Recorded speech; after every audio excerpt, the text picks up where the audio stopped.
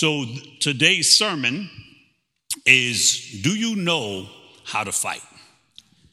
Fighting is one of those things that you learn.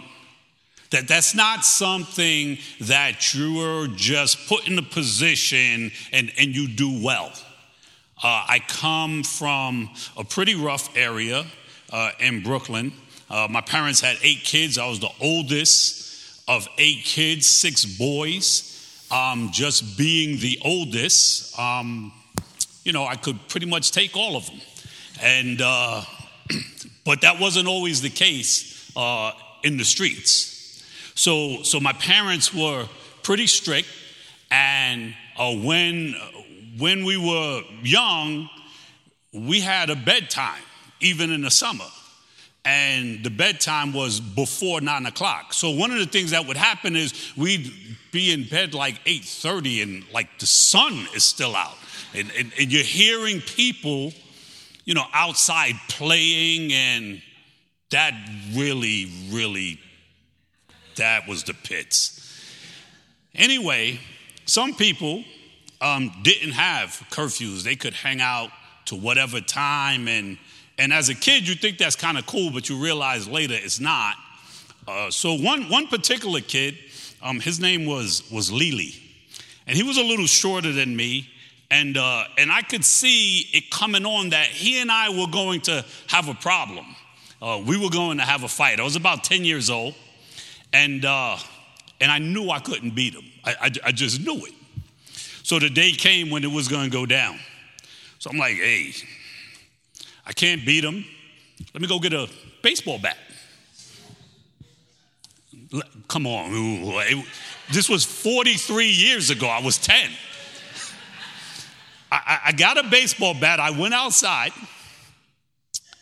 and I approached him with the bat, and I swung the bat at him, and his mother came and jumped in the way, and I hit her with the bat.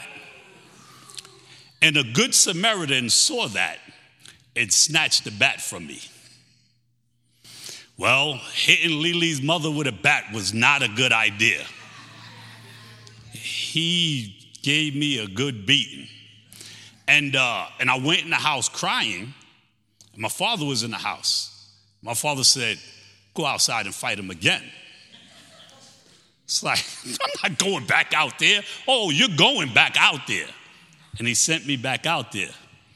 And Lily beat me up again. He had me in the yoke. And when you have a fight and it's like a circle, like people are watching, they saw me hit the guy with a bat. So even though I was a good guy, this guy just hit this guy's mother with a bat.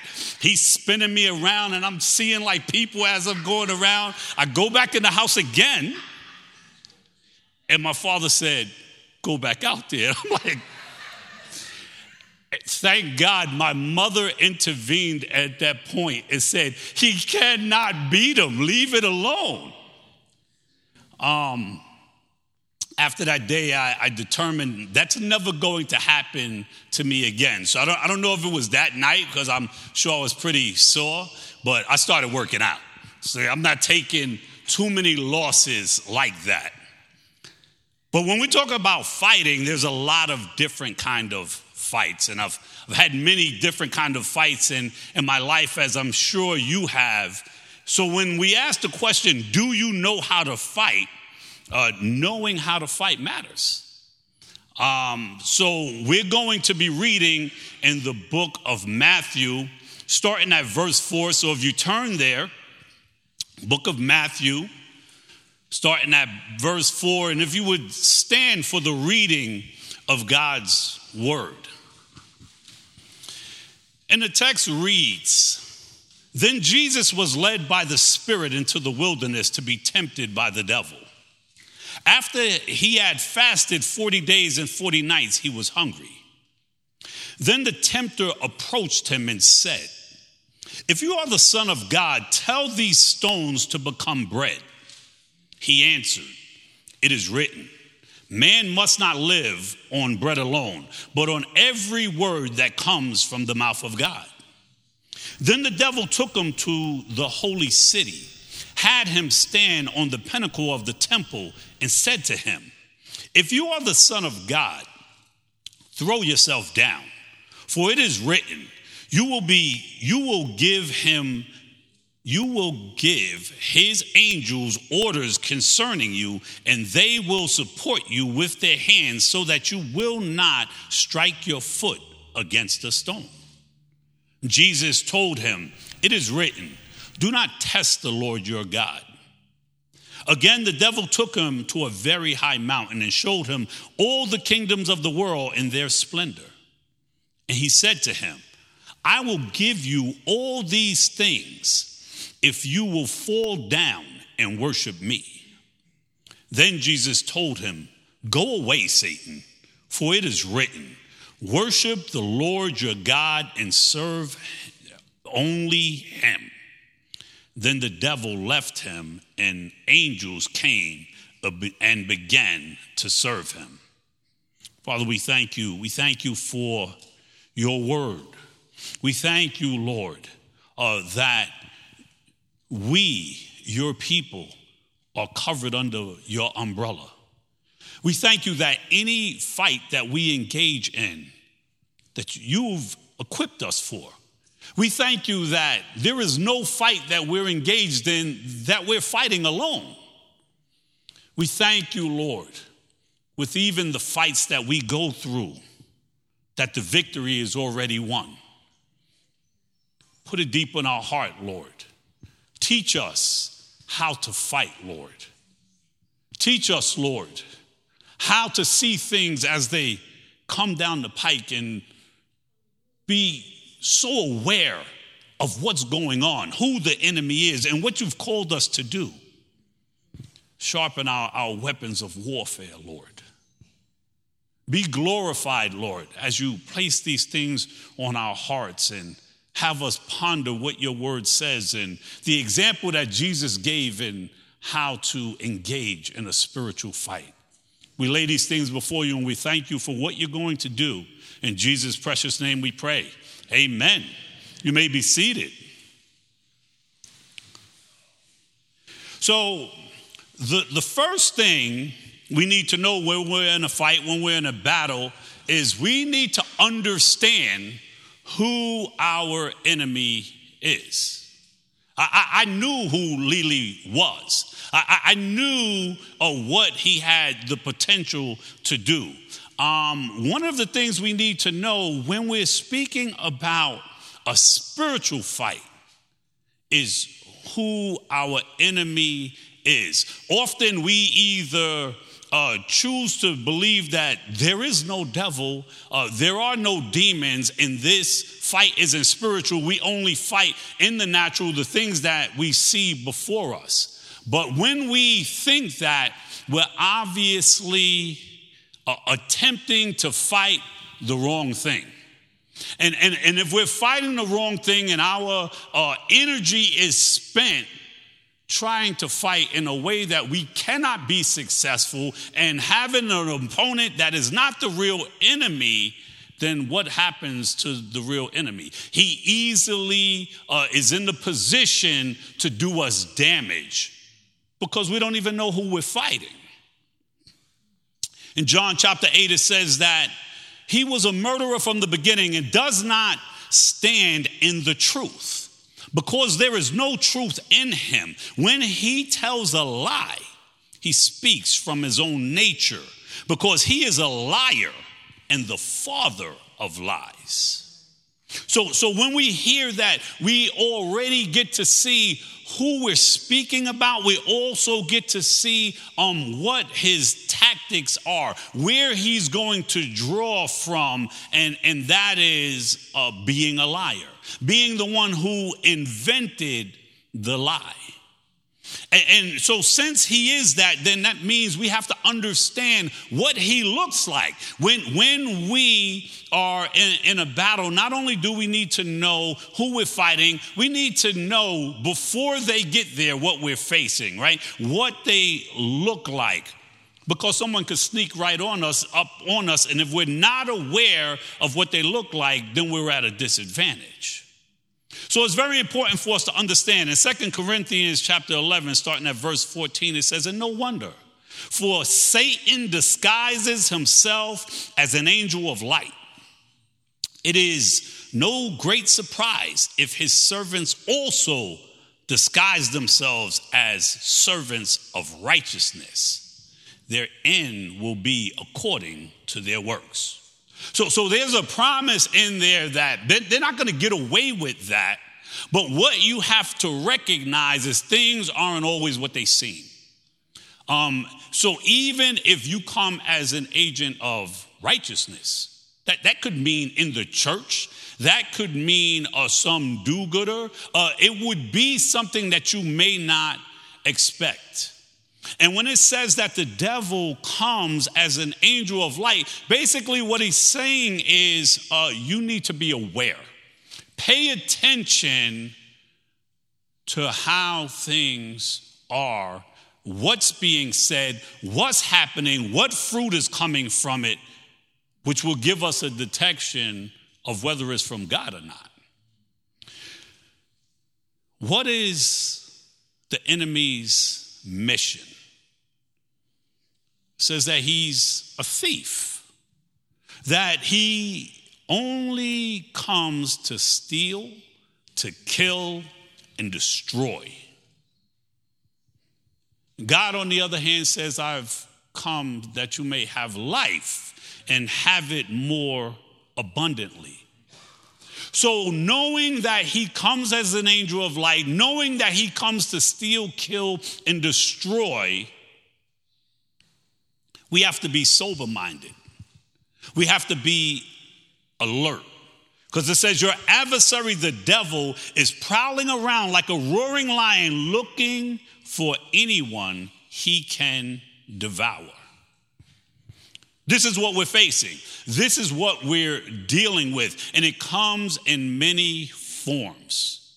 It can come through demonic oppression. It can come through human beings that are being used by him to accomplish a certain goal that he has in mind. It comes through circumstances. It comes in so many forms.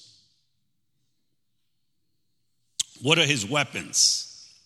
How does he operate? What tactics does he use? Well, we already see that he comes when he believes you are weak and vulnerable. Right from the beginning, we read that when Jesus was led by the Spirit into the wilderness to be tempted by the devil after he had fasted for 40 days and 40 nights, he was hungry. Then the tempter approached him. So he was there and he was waiting. And when he felt he got to a point where he believed that Jesus was in a weakened state, as if that could be, but in his humanness, he was fasting for 40 days. He was in a physically weakened state because he was all man as well as being all God. But that's when he's going to come. Jesus was fasting. Fasting is to give up a physical craving to fulfill a greater spiritual need. It involves switching our priorities around. This is what's important. Prayer and fellowship for God. Not so much what my needs are in terms of my stomach. But this is the thing. It says that Jesus was led into the wilderness by the Spirit. You may think, why would God lead Jesus into the wilderness? Because God is not on the defensive. God is on the offensive. God knew who his son was. Jesus was led into the wilderness by the Spirit so that Jesus, being tempted in that way, every creation in heaven, every creation on the earth, all of creation under the earth would know that Jesus is the conqueror. That he is superior over the devil. He exposed the devil and his tactics and defeated him. And because of the victory that Jesus has, we can have. It's funny when you think about times that the devil has shown up. When the devil showed up with Adam, he was in a beautiful garden. When he showed up with the second Adam, with Jesus, was in the backside of the wilderness. But Jesus went out there. He went out there on purpose, and he went out there in the wilderness where we were. He went out in the wilderness where we were to win a battle and to escort us back to the garden.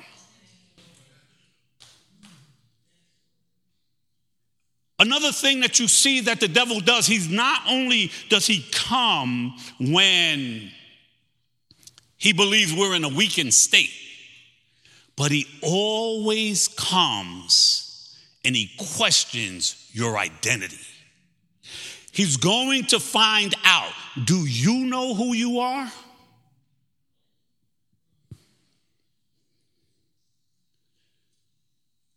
He said, if you are the Son of God, tell these stones to become bread. The devil used the same exact tactics on Eve. It says in Genesis chapter 3, starting at verse 5, in fact, God knows that when you eat, that your eyes will be open and you will be like God, knowing good and evil. So he was letting her know, or telling her and lying to her, saying, God is holding out on you. God didn't actually make you like him. But the Bible says that, then God said, let us make man in our image, according to our likeness. They will rule the fish of the sea, the birds of the sky, the livestock, the whole earth, and the creatures that crawl on the earth. So God created man in his image. He created him in the image of God. He created them, male and female. And then he blessed them. And then he told them, go and multiply and subdue the earth. Gave them dominion. But the devil told Eve, God didn't make you like him. The devil will always have you question your identity. And the devil questioned Jesus. If you are the Son of God, show me. If you're the Son of God, use your divine power and satisfy your own needs. Physical needs could never be placed before spiritual needs. We can't allow circumstances to dictate our actions, especially when they are contrary to God's will. Jesus knew that. So he tried the same trick on Jesus that he tried on Eve, because the devil doesn't have new tricks. He's got new people to play his old tricks on. And until we catch up and recognize how the devil fights, we can live defeated. And because we have the blood of Jesus, we have the victory. But what he's going to try to do is marginalize you the best he can. Because if he could have you as a believer limping around and struggling and, oh, woe is me, you may be on your way to heaven. But God has so much more that he wants to use you for the purposes he's designed you for, that you would have spiritual muscles and go out and be part of what God is doing in the kingdom. We can't limp around. We can't walk around as if we're defeated. But just because you're washed in the blood of the Lamb and you're on your way to heaven, he's not going to give up. What he's going to do then is let me try to make you as ineffective as possible. And the way he makes you ineffective is everything in your life is turned inward to you and the struggles that you have and all that's going on in your life. And you're just trying to be good and you're just trying to do right and you're just trying to get by. And that's not what God has called any of us to do.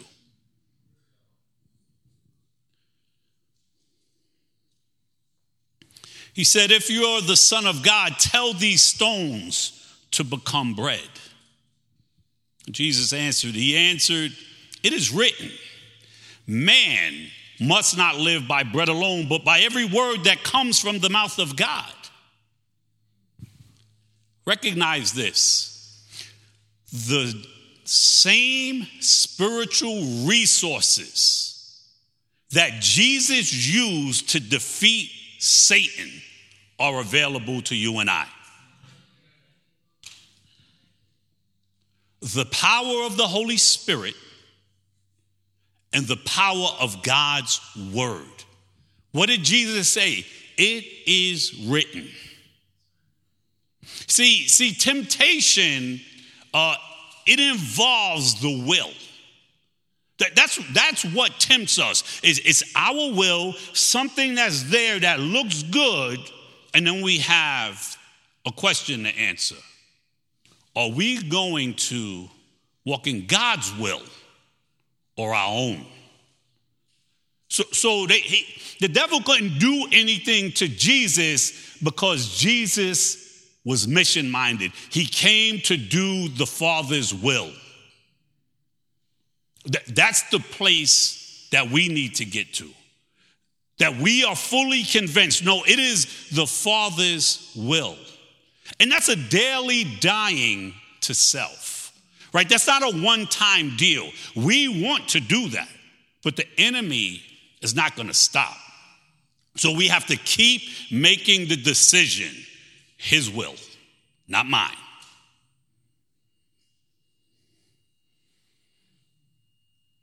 Verse 8 says, again, the devil took him to a very high mountain and showed him all the kingdoms of the world and their splendor. And he said to him, I will give you these things if you fall down and worship me. Hold on. We got to go back. I missed a part there. It's too important. And I always number my notes. I make sure.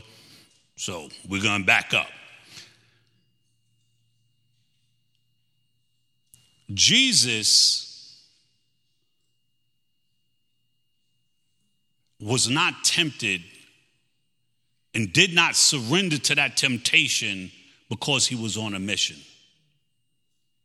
In verse 5, it says, then the devil took him to the holy city, had him stand on the pinnacle of the temple, and said to him, if you are the Son of God, again, questioning his identification. Who are you? Throw yourself down, for it is written, he will give his angels order concerning you, and they will support you with their hands so that you will not strike your foot against a stone.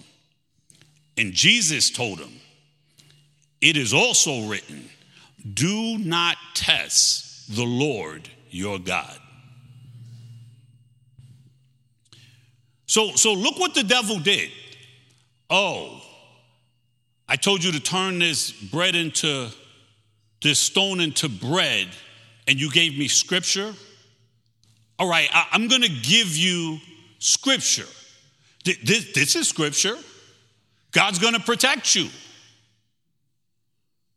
So obey that, since you want to obey scripture. One of the things that is so important and so dangerous that so many Christians do, we cannot isolate texts. Don't take your favorite text, isolate that, use that as a catchphrase or a mantra, and treat that's the gospel truth. All text must be in context. What the devil said was real, but think about what he was telling Jesus to do. So Jesus had to take the whole of Scripture and say, he said, you are taking that out of context. Because for me to do that, it would be for me to test God. When the child of God is walking in the will of God, God will always protect them. But that's not what he said. He said, jump off of this. We have to know our Bibles.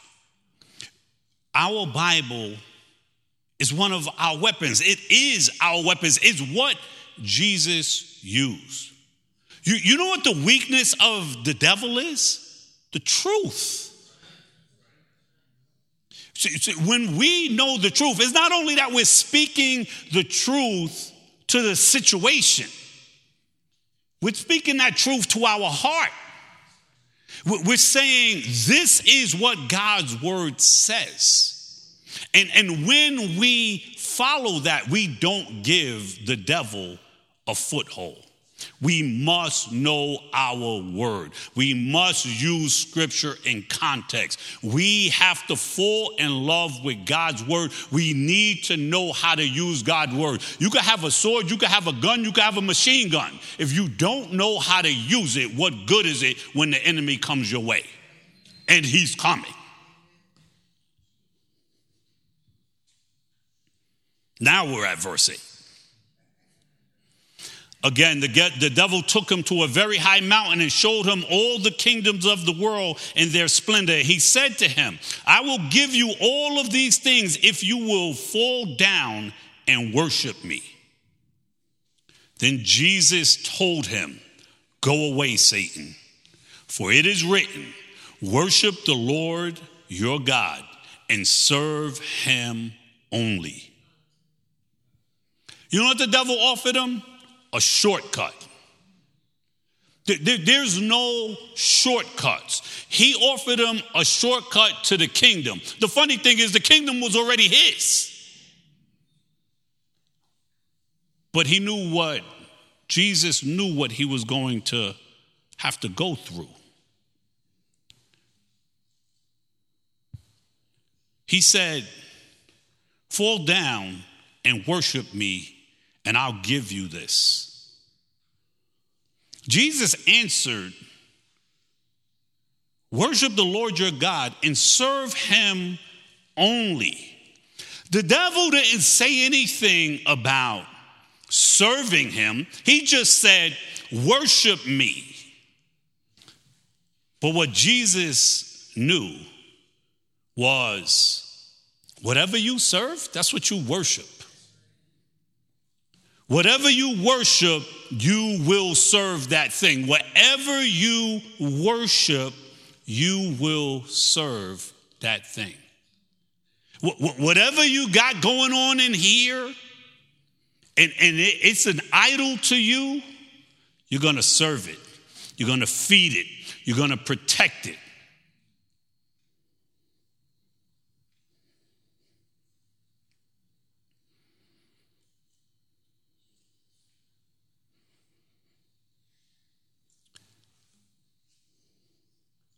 Our agenda must be like Jesus's. Jesus defeated the devil because he came to do the Father's will and not his own. The devil could not get to Jesus because of his righteousness. See, we're weak when we allow temptation. Temptation will come to lead us to sin.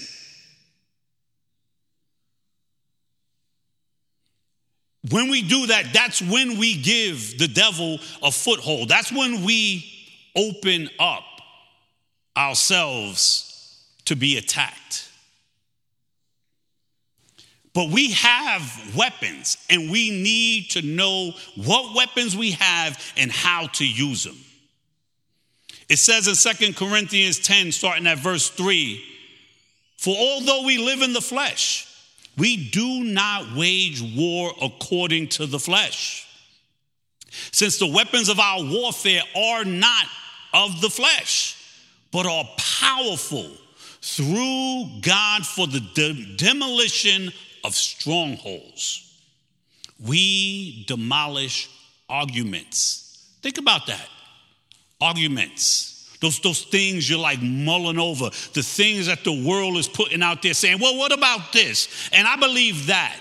We demolish arguments and every proud thing. Anything that thinks is going to raise his head above Jesus. Every proud thing that raises up against the knowledge of God. And we take every thought captive to obey Christ, because that's where it's going to start. Well, before you do something, it's that thought that you allow to fester and stay there. You can't help what comes in. You can certainly help what you entertain. And the longer you entertain it, the closer it is to becoming something that's actualized, something that's done. And we are ready to punish any disobedience once your obedience is complete. You can come up, worship team.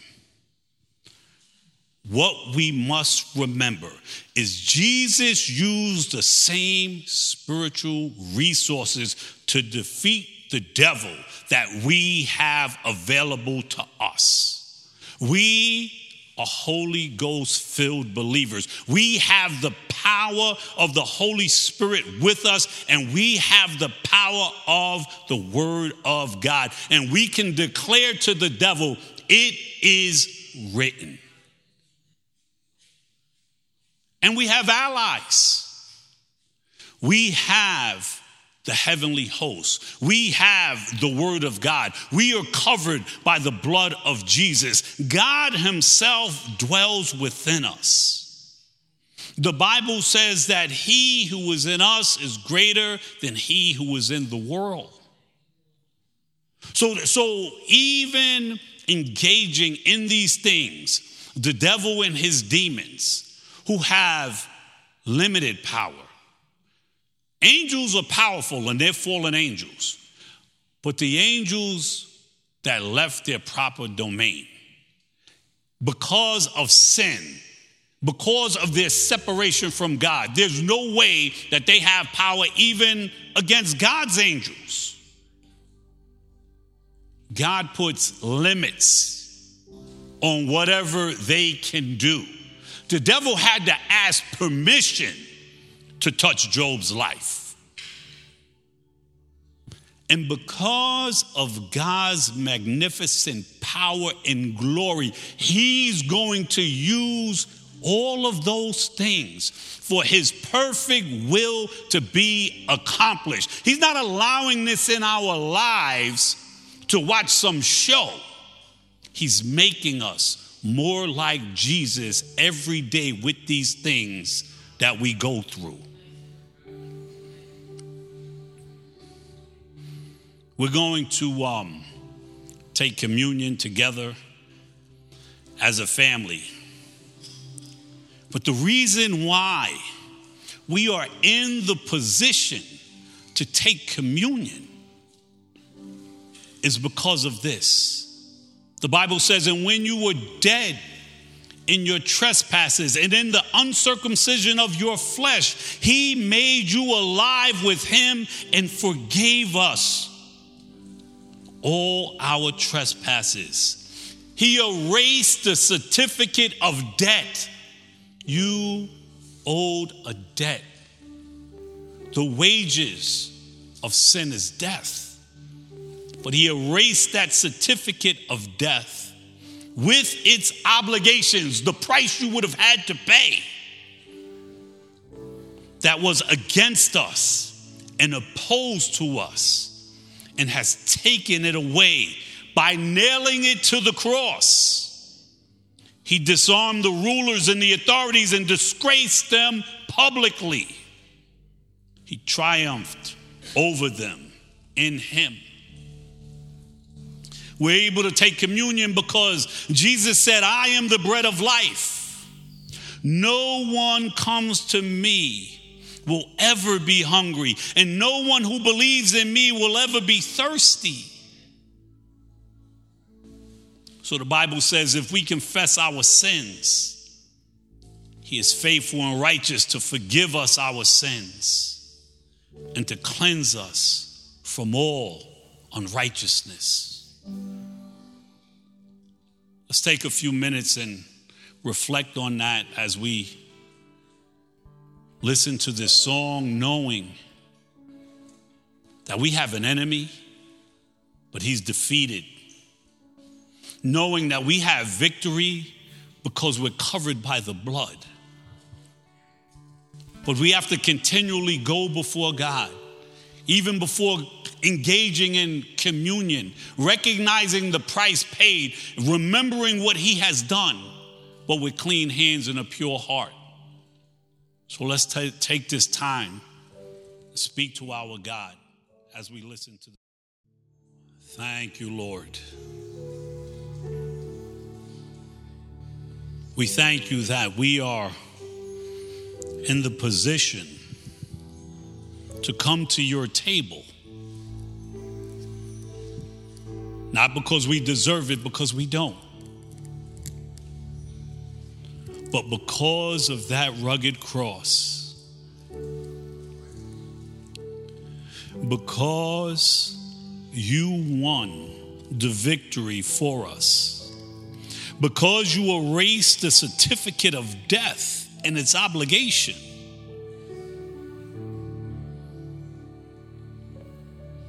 We thank you that you've disarmed the rulers and authorities. We thank you that you disgraced them publicly, Lord.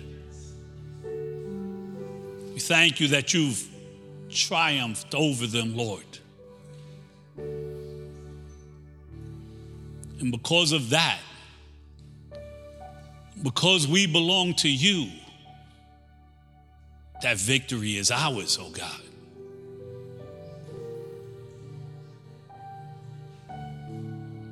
We thank you that you said to do this so we would always remember the price paid. The Bible says, so then whoever eats the bread or drinks the cup of the Lord in an unworthy manner will be guilty of sin against the body and the blood of the Lord. Let a person examine himself. That's why we take time to reflect, seek God's face. That's why we take time to ask for forgiveness before we even engage in this. So let that person examine himself. In this way, let him eat the bread and drink from the cup. For whoever eats and drinks without recognizing the body eats and drinks judgment on himself. So we approach you, Lord, with clean hands and a pure heart, Lord, knowing that we are forgiven as we come and repent, transparent with you, knowing that you know every little part of us, Lord. We count it a privilege to engage in the Lord's table. The Bible says, for I received from the Lord what I also pass on to you. On the night when he was betrayed, the Lord Jesus took bread, and when he had given thanks, broke it and said, this is my body, which is for you. Do this in remembrance of me. Let's eat together.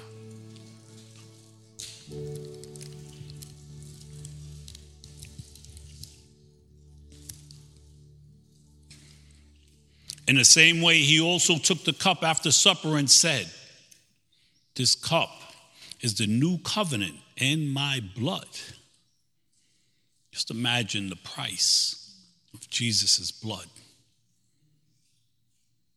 And that's where we have our new covenant. Do this as often as you drink it in remembrance of me. For as often as you eat this bread and drink the cup, you proclaim the Lord's death until he comes. Let's drink together.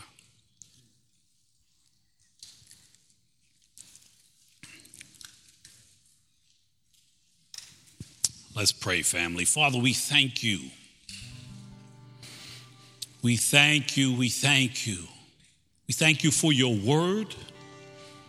We thank you that it is a weapon that the enemy cannot stand against. We thank you that even the fight that we're in is with one that is a defeated foe, that you have on a chain. That even the battles that we engage in, oh God, you use it for us to look more like Christ. We thank you that we are not fighting alone, but you have given us weapons of warfare and you stand before us, Lord.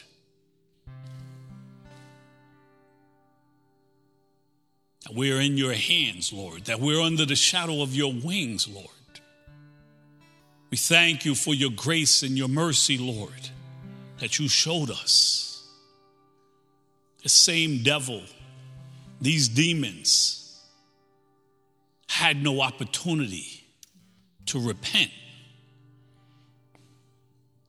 But those that you've called according to your purpose, Lord, those that you made in your image and your likeness, you have opened our eyes, oh God. You have embraced enemies as family. You've placed us in your army, oh God. You've laid down your life for us, Lord. And you strengthen us. And you show us how to lay down our lives daily. Help us to do that, Lord. Teach us to fight, Lord. We don't want to just scrape by. We want to walk victorious as your children. We want to be about your business with the power and the strength of the Holy Spirit. We want to be guided and directed and hear from you, Lord, and be able to detect your voice from all others, that we would be obedient to your voice over and above our own. You've rescued us not only from the devil, but from ourselves. You've rescued us from sin and death. We love you, oh God. We thank you. Count it a privilege to be part of your household. Be glorified in your house and in each one of our hearts. In Jesus' precious name, amen.